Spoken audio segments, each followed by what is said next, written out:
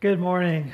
Good to see you here on campus, and those of you here with us online, it's really good to have you here with us today. We are starting a new series I'm really excited about. It's going to be a longer series than we typically have done, where we try to stay within a month or so, 3 to 4 weeks. This one's going to be 11 weeks long. It's going to be called The Certainty.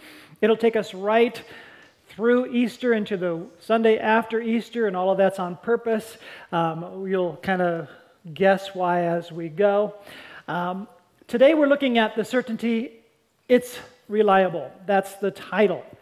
Now, when I came across the phrase that we're going to be looking at today, it just kind of leapt into my heart or jumped off the page or just was screaming at me, this is something we need to get a hold of. And so I'm excited about it. It's going to be good for us. It's going to be particularly good for us because I'll just ask a series of questions. How many of you have heard over and over again how uncertain everything is? You know, all this last year, it seems like nothing is certain. And we were just feeling uncertain about when things will get back to normal, when things will change this way, and when the vaccines will be effective, and when the vaccines will come out, and what happens, et cetera, et cetera. And so to just get to the place where we can know for certain some things and build off of that is really, really important for us. So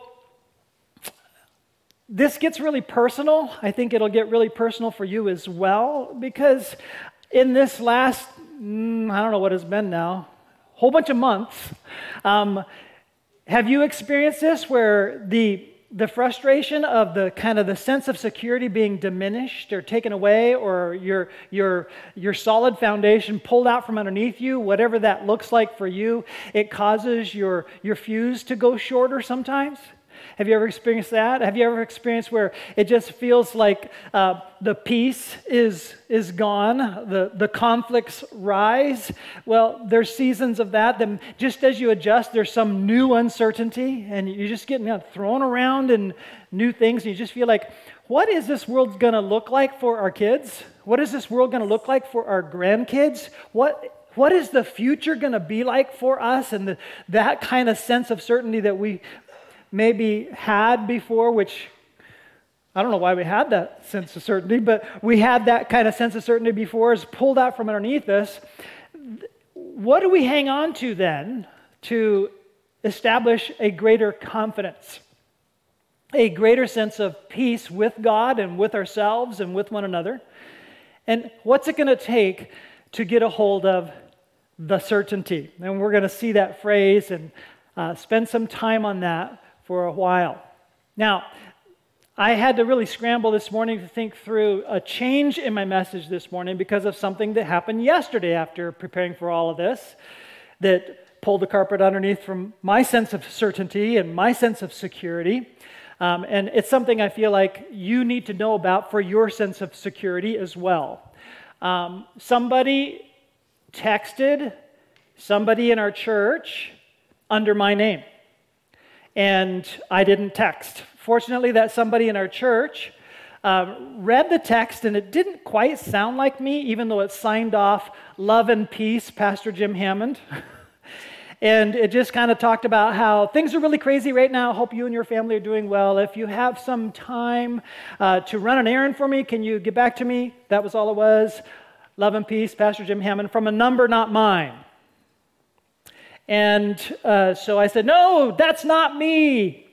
And I began to look into it. And so I let you know about that because 2 times in the last 10 months, somebody has used my name to scam on people. If there's more than one member who's hearing that kind of thing, we need to know about it so we can investigate further what's going on. So if you get texts or weird emails from me that don't sound like me, please call the church office, let us know about it, and we can either verify or deny that's not from us or whatever, and also we'll gather some more data to figure out what's going on. But as you can imagine, for me, that feels very personal. Reputation is at stake, trust is at stake, well-being of our church is at stake, your security is at stake, and all of that. And so it's just a real, live, new example of the uncertain times we're living in. All across the nation, apparently, this is happening, where pastors or people are impersonating their pastor and attacking somehow people that might trust that name and then taking advantage of that. And that just bothers me. My fuse just got shorter. All right? And so you can understand that. Now, let's lighten it up a little bit. On the screen, we'll have, how many of you, let me ask a question first. I'm going to ask how many of you know who first penned this quote, but first I want to know how many of you have heard this quote? Nothing is certain except death and taxes. How many of you have heard that? I mean, it's just kind of a funny quote. It's memorable. It's like, yeah, nothing is certain except death and taxes. And I'm bringing this up right now when all our W-2s are coming in. It's like, yep. And so you've all heard that. But how many of you actually know who first penned it? Don't tell who it is. Okay, my wife does. Did I mention it already? Okay, yeah. Okay, so this was first penned by, and here's the next slide, I'll just read it for you. Benjamin Franklin, in a letter to a French scientist, Jean-Baptiste Leroy, I don't know if I said that right, but during the chaos of the French Revolution, what was happening on the other side of the ocean, they were in communication back and forth because of their science community was really interested in all the discoveries about electricity, and Benjamin Franklin was into all of that as well. And the letter discussed Franklin's concern about how enduring would be our own newly adopted Constitution. As France was going through all of their political turmoil, he was concerned about how our own Constitution, how long would it be for our nation to come together and solidify over that Constitution, and would it hold us together, and for how long? That's kind of the background of the quote. And he's feeling like, okay, we've done all this work, we've put all this together, and how certain is it? And he makes a joke about there's nothing certain except for death and taxes. Now, ironically, and it's not very funny, he wrote the letter to his friend in France because it had been a year since he had heard from him, and he thought maybe he was one of the casualties of all the executions that were taking place during that time frame. And so his first line in the letter was, are you still living? Are you still among the living? That was the first line of his letter. And then he makes this joke about there's nothing certain except death and taxes. And then while he's concerned that his friend is perhaps not living, 5 months after the writing of this letter, Benjamin Franklin died at age 83. And so it's no joke. Death is certain. And it just kind of lets you know that there are some things certain. I'm not going to take this whole series in the direction that is the certainty of death. I'm going to take this whole series in the direction of what if you could know what is beyond death for certain? And know that there's life after death for certain. And what if you could know that? That's the place that we're going to go with that. Now, let me get my thoughts together here a little bit before we move on.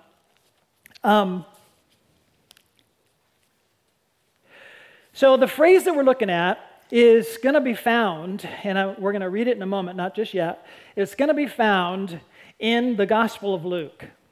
And so that's why this series is going to take so long. I'm going to do the best I can to take just the passages in Luke that are not also covered in the other Gospels and take us right through Easter and cover this theme that we're going to be introduced in the opening of Luke's Gospel. Who's Luke before we go there?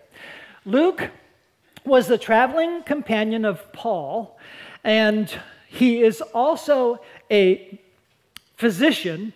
He is a Greek, not a Jew, and he was a scholar, not one of those people that just was, he's a doctor and a scholar, and he writes a work of history that is not a notch down from, but just as powerful as the most classic Greek historian. So he knew the methodology of research, investigation, and recording history the way the classic Greek historians did, and he opens his gospel the way the classic Greek historians would. So he's a highly educated scholar and closely associated with the Apostle Paul. And I happen to believe that while Paul spent so much time in prison, by the way, he also wrote the book of Acts. Okay, Luke wrote Luke and Acts. It's a two-part work where it's like part one, the life of Jesus, part two, the Acts of the Apostles, which I like to call the Acts of the Holy Spirit, the movement of God, and Luke records both of these two. And let's just read his intro and we'll see what his purpose is for writing. Many have undertaken to compile a narrative about the events that have been fulfilled among us. Now, by this time, Luke is writing and probably already depending on one of the Gospels for some of the basis, the Gospel of Mark. There are a number of others who have written. Now, we have in the New Testament 4 Gospels that are closely associated with apostles. So Luke is associated with an apostle Paul, and Matthew is an apostle. Mark was associated with Peter and with Paul, and John himself was an apostle. Those are the 4 writers of the 4 Gospels. Just as the original eyewitnesses and servants of the word handed them down to us. So it also seemed good to me, since I have carefully investigated everything from the very first, to write to you in an orderly sequence, most honorable Theophilus. We'll talk about him in a moment. So that you may know the certainty. There's the phrase that just jumped off the page for me. So that you may know the certainty of the things about which you have been instructed. Are you ready to write some points down? If you just want to look at them and memorize them, here we go. Point number 1. Your roadmap to deep certainty. Your roadmap to deep certainty. Now, I don't usually give you all these blanks all at once, but I need to, for this reason, to see the roadmap, to get the picture of where we're going and how to get there. Here are the steps, A, B, C, D.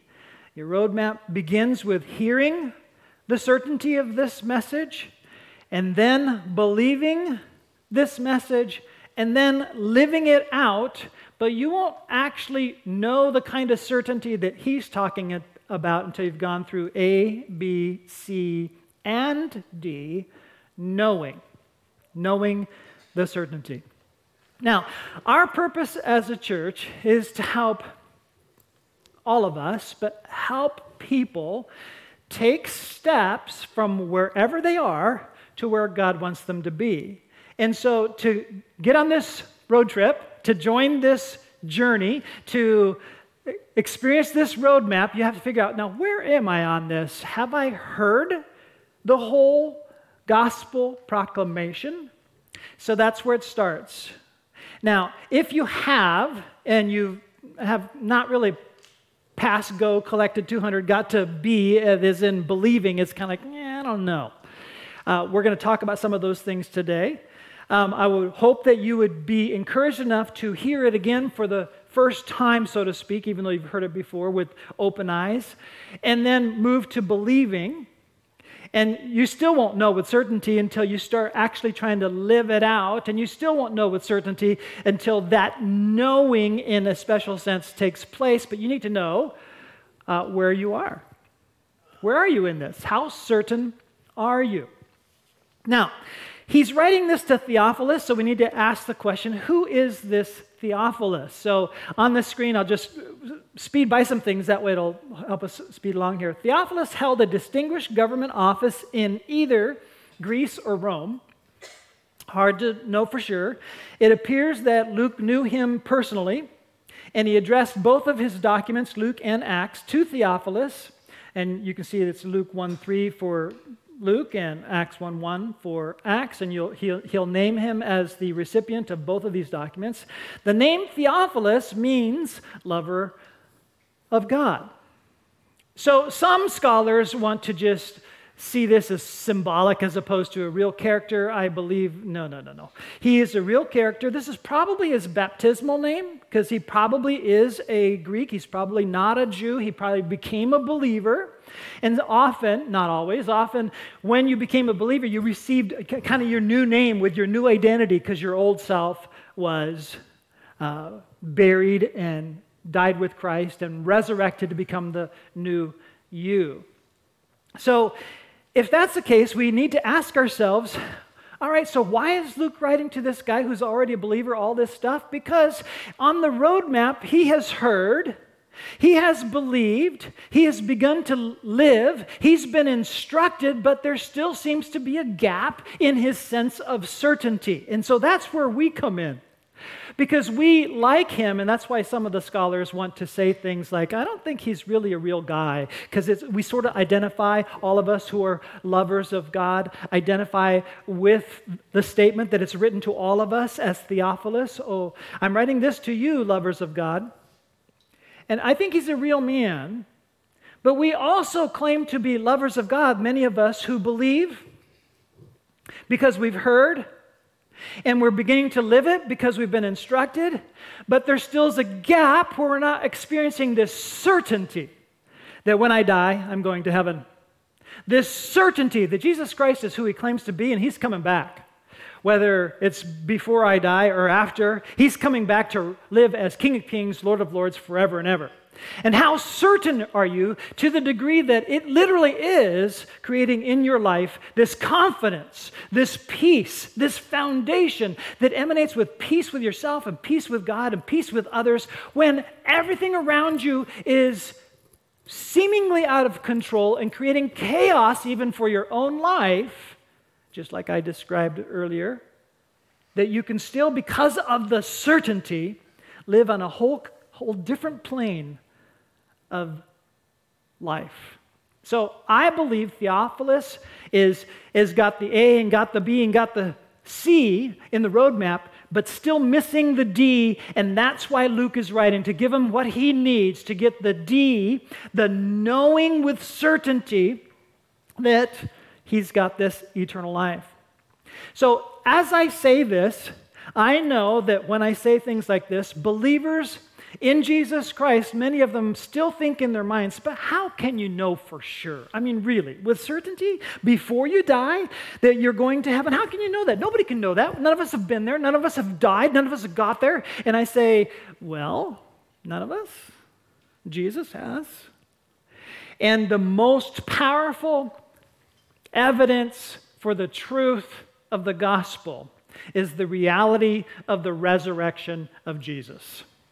It's the easiest thing to point to the evidence that something truly happened, to create this movement that Theophilus is so familiar with. And now Luke is writing, and in a sense, all of the Gospel of Luke is powerfully certain because of the events they have experienced and know for sure is taking place. And you're looking at the events of the gospel through the lens of the movement, and that's his two-part work. And so that's going to be really important for us to know how to get a hold of for ourselves. Now, just in case you're still thinking, yeah, but you can't really know that. You can't really know that when I die, I'm going to heaven. I mean, no, for sure, to where while I'm facing death, I can have no fear. And let me just say this. Luke knew it for sure. The apostles knew it for sure. I'm going to quote John in a moment, who knew it for sure. Jesus knew it for sure. We can know it for sure. And just in case you think, oh, come on, really? Here's the verse out of John before we go further into Luke. In 1 John 5:12 through 13, we read this. The one who has the Son has life. The one who does not have the Son of God does not have life. I have written these things to you who believe in the name of the Son of God, so that you may know that you have eternal life. Now, I want you to notice on that phrase very carefully what he is not saying. He is not saying so that you know that when you die, you will then live forever. He's saying something more powerful than that, even though that is true and implied by this. He's saying something way more powerful than that. He's saying you already have it if you believe in Jesus Christ. You already have eternal life now. And when you die, you will experience it in its fullest dimension. But the reason you can know now is this knowing is, and look at what he says, if you have the Son of God, you have eternal life. That's verse 12. What does that mean? So a lot of times we read stuff like this and we go, if you have the Son, you have eternal life. How do you have a person? How do you have a person? This is talking about Jesus. How do you have a person? If you have a person, you have eternal life, is what this is saying. So what he's saying is, when you possess Jesus, well, is that like I have a car, I have a truck, I have a house? I get the possession thing. What are you talking about here? Now, let's put it in simple terms so we can at least get a hold of this. If you have a relationship with Jesus, and it's a particular kind of relationship, you have eternal life. So when I say the roadmap is from hearing, believing, living, then knowing, it is not knowing about Jesus. It is a deeper kind of knowing. It's having a relationship with Jesus kind of knowing. It's a particular kind of knowing Jesus that gives you this incredible confidence that is knowing the certainty. Now, by contrast, because he's saying if you have the Son, you have eternal life, let me just use a different phrase that's nonsensical. I have a stranger. That's a nonsensical statement. It's even a nonsensical statement if I said, I know a stranger. If you're using it in the sense of knowing this person, because a stranger is a stranger because you don't have a relationship with this person. If you know a stranger, that stranger is not a stranger. Okay? And so when we start talking about having Jesus, it's in the opposite of that sense. It's not a knowing about a stranger, knowing a stranger enough to know their name and know about them. They're no longer a stranger, they're an acquaintance when you know all those kinds of things. But this kind of knowing is more like when I say, I have a wife. It's a covenant knowing where it's now you can rightfully say, I have a wife. When I know my wife in a covenant knowing, it is an intimate kind of knowing where the possession of wife in your life changes you from when you were single. Completely changes you. So when you say, I have Jesus, so I know I have life, it's that change with a covenant knowing of who Jesus is in a relationship with the real Jesus, where it's not a stranger, not a knowing about, but a knowing the certainty of Jesus in your life, that you truly can experience heaven this side of death. So you know that when you die, this reality continues forever because this reality is a certainty assured by the person you know. Wow, that sounded pretty good. That's what we're talking about. Now, the thing is, a lot of people have gotten so used to camping in the camp of doubt that they camp out in the place of skepticism, that they doubt their faith and trust their doubts, that they can't quite know with certainty. And so I will hopefully spend some time exposing you to the kinds of things that Luke, the historian, through careful investigation gets into so that you can experience a little bit of this kind of knowing that gives you this kind of confidence. Now I want to introduce you to a character that's a character in history by the name of Sir William Ramsay. He wrote a lot of books, and here's just a little bit about him. Sir William Ramsay, 1851 to 1939, was an archaeologist, a professor at the University of Edinburgh, and biblical skeptic who thought the Bible was nothing but made-up facts. Now, we're living a day of fake news, a lot of fake news that causes us to not believe news and not know what's true that's coming our direction anymore. And when you read things about miracles and things about the kinds of things Jesus did, he was in that camp. He camped in the place of skepticism, and he was a well-educated man. He says, this cannot be. This is just false facts that are made up facts and stories until he set out to prove it. So he was going to write a book how everything that's in the Gospels is absolutely not correct. Because first of all, in reading the book of Acts, he found all kinds of terms and things that didn't match what he knew about the location, so he was going to just prove Luke wrong. But at every turn, as he dug into stuff and found actual archaeological artifacts, every detail, every turn kept confirming what he was trying to disprove, that all these unheard of titles for rulers and all these unheard of things over and over again turned out that Luke was spot on and nobody had discovered it yet. And he wrote books and books and books about it.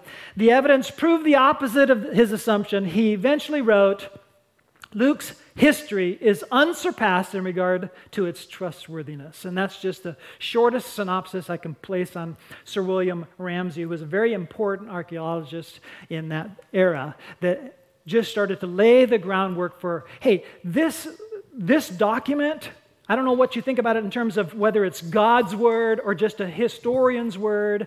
I happen to believe, and I've come to the place where you can come to know with certainty Jesus is the Son of God if you'll even read it as history. Once you know that Jesus is the Son of God, you better start believing the Word of God, because Jesus, who rose from the dead, believed the Old Testament was God's Word. And then he breathed life into the apostles and said, the Spirit of God is now going to teach you and train you so that you'll understand everything I proclaim to you. Now you take this and pass it along. Every book in the New Testament is connected to one of those apostles. And so you will come to the place where you believe this whole thing is reliable. But if you don't yet, and you're camping out in the camp of skepticism, don't worry. Just look at it like history and investigate your skepticism, and you'll come to the conclusion, like Sir William Ramsay, that this is reliable. And now you can know with certainty. If you establish a relationship with a person you don't yet know, and how do you get to know a stranger? Interactions in a relationship. And as you get to know the stranger, Jesus Christ, in an interaction with relationship, you're going to get to the place where you start to believe that He's real. He's answering your prayers. He cares about you. And He's showing up in ways where this covenant knowing is now your experience. And you're going, I do. He's wooing me. He's saying, will you be mine? I said, absolutely, I will be yours. I'll follow you. You gave your life for me. I'm going to follow you to the death. Because you conquered death. I'm not afraid. And that's how the movement exploded across history. Point number 2. The ancient legends just don't read like this. Now I'm going to just put in front of us the phrases from Luke 1 through 4, which we just read. Here are the phrases, events that have been fulfilled among us. He's writing this to people who have seen the events, the powerful movement, the move of God, and all of this message about Jesus was handed down by eyewitnesses who were still living. I have carefully investigated everything, not just the research documents that were just 30 years previous. He had interviewed the living eyewitnesses, and he had time to do so because God was so sovereign that He decided, okay, you traveling companion, you got to do something besides twiddling your thumbs while your friend can't go any further because he's in prison in Jerusalem for years before he's transported to Rome. So Luke is researching, and we have so much that isn't in the other Gospels that Luke records because he had face-to-face interviews with people the others didn't have those interviews with. We have all the data from Mary from Luke. He interviewed Mary, is my conclusion. And we're going to look at some of the kinds of things along the way that Luke took time to research as we're in this series. So I have carefully investigated everything to write an orderly sequence. Now we need to kind of settle in on this because people still think, oh, come on, this is just all made up facts. There's really, really tricky novelists that are very creative that write these things that sound so real, and it's obviously not real, and they can write this stuff out that they're doing all this. But here's what an expert in ancient documents says, and this is C.S. Lewis, a quote from him. I have been reading poems, romances, vision literature, legends, and myths all my life. I know what they are like. I know none of them are like this. With the gospel texts, there are only two possible views. Either this is historical reportage, or else some unknown ancient writer without known predecessors or successors suddenly anticipated the whole technique of modern novelistic, realistic narrative. That genre hadn't developed until the 1800s. And so out of the blue, you got multiple writers that developed that genre. We have no ancient literature, all the ancient legends are always so far removed from the events that they're supposedly painting a legend about, so far removed that there's no detail. And it's completely different. This is historical reportage, he's saying. The reader who doesn't see this has simply not learned how to read.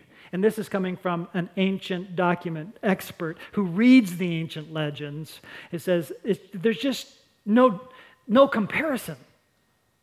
So look at it like history and make some of your conclusions, and pretty soon you get to the place in your life like I have, where you trust your life to it and that this is life-giving and it's reliable.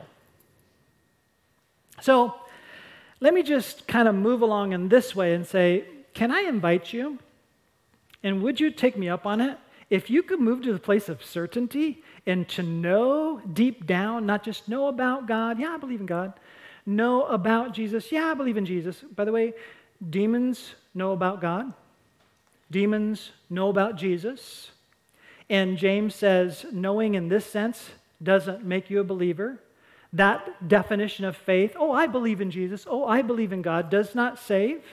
You have to have a covenant knowing with God, a covenant knowing with Jesus where you say, I do, I'm all in. And when you enter in with that kind of commitment, you will experience a certainty in this relationship that becomes real. Because if I haven't really expressed it yet, I'll express it now.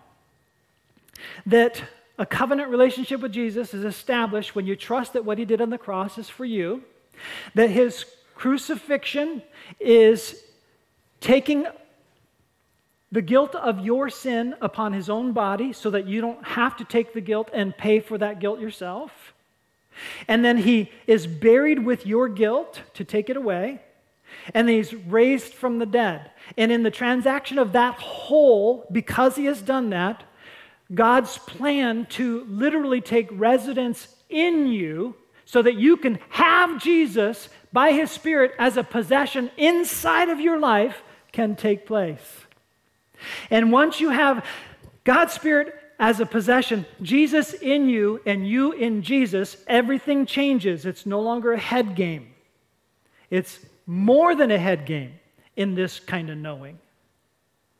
And it's hearing, believing, living, and knowing with certainty, with such conviction and passion and feeling, where the Spirit of God literally changes your human spirit to reorient itself to God instead of self, so that now you're not self-centered, you're God-centered. And in that God-centered self, empowered by the Spirit, by grace, because of what Jesus has done, not because of something you did through religion, because you trust what Jesus has done, he changes you so that now your spirit, empowered by the Holy Spirit, is able to direct your mind, will, and emotions centering on God instead of every time centering on self. doing the very thing you know is not good for you, and messing yourself up, Jesus is the answer for all that, so that you grow and grow in more certainty as you orbit around the center of your life, being Jesus himself. So I'm inviting you to jump into the longest document of the New Testament, the Gospel of Luke. If you finish that, I'm inviting you to go back to back and jump right into his next document, which is the second longest document in the New Testament, the book of Acts. And I wasn't going to go here, but I have a little bit of time, so I will go here. Luke has written more words in the New Testament than the Apostle Paul in just 2 books. We always think of the Apostle Paul as written almost all of the New Testament. He wrote 13 letters.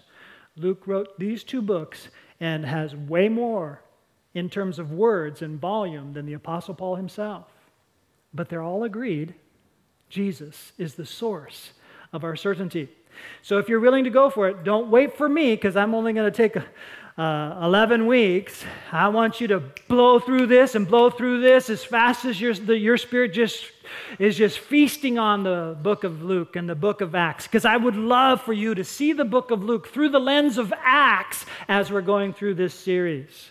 And so if that seems like a challenge you want to take up to grow your certainty, to know with certainty that you can have life after death, yes, but better than that, you can know right now, I have eternal life. And the kingdom of heaven is already invading my life and making sweeping changes. This is glory. I have Jesus, and Jesus has me. Would you pray with me? Lord God, we thank you for your word. We thank you for revealing yourself to us with such clarity, not only in revelation in words and words that men penned, that you inspired, but in acts and events and moves of history and supernatural intrusion and revelation that's so personal. And we pray that even beginning this day, that you'll begin to reveal yourself to our hearts, to our minds, that you will create in us a growing certainty as we enter into covenant with you and have you as Savior, that there will be this glory that we can't describe as something that we've attained, but you have given by grace. We pray all of this in Jesus' name. Amen. So next week, let me remind myself of the exact phrase. We're going to take a look at one of the uncovered events in kind of pre-birth of Jesus' narrative about Zechariah when he says, "How can I know this?" Well, we're just talking about knowing the certainty, and I think it's great that we're going to look at this phrase that he uses, "How can I know this?" And what happened for a season of his life as a result of that question. So I hope to see you back next week. If you need prayer about anything that you're struggling with, hey, we have these struggles. You heard some of the short fuse stuff that I had just yesterday. I'd love to have prayer about that. Join me in prayer about that. If you have something going on in your life, our prayer team will come to this side of the stage. We'll be wearing masks for your protection. And so leaders, if you're able to join me up over here, we'd love to pray for whatever's going on. And if it's the same thing week after week after week, hey, that's how it goes. And that's what we need. And just keep praying, keep praying, keep praying if that's what we need to do. God bless you. See you next week.